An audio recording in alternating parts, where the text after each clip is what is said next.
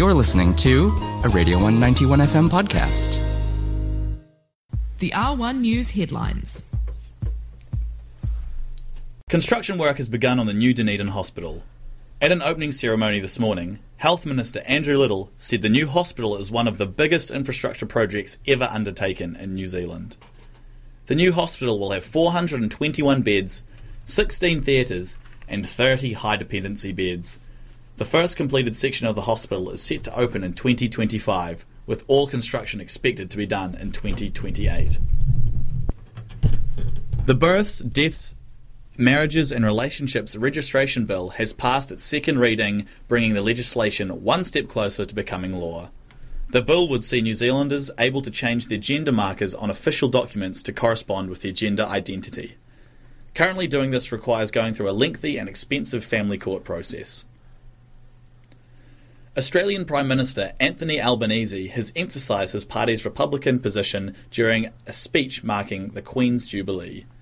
Speaking at Regatta Point in Canberra, Albanese said the relationship between Australia and the monarchy had moved from one of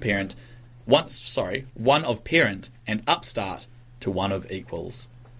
He paid tribute to Queen Elizabeth's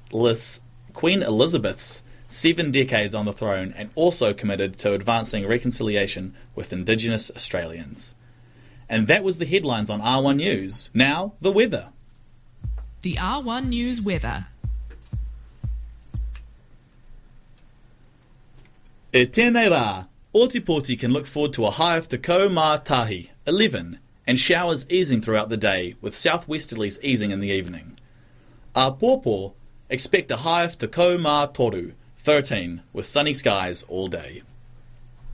Kia ora, David, for those excellent news and weather headlines. That was the R1 News headlines. Catch up at r1.co.nz/news or find us at Radio 191 FM on Twitter or R1 News NZ on Instagram, and tune in to R1 News at 11 a.m. on weekdays.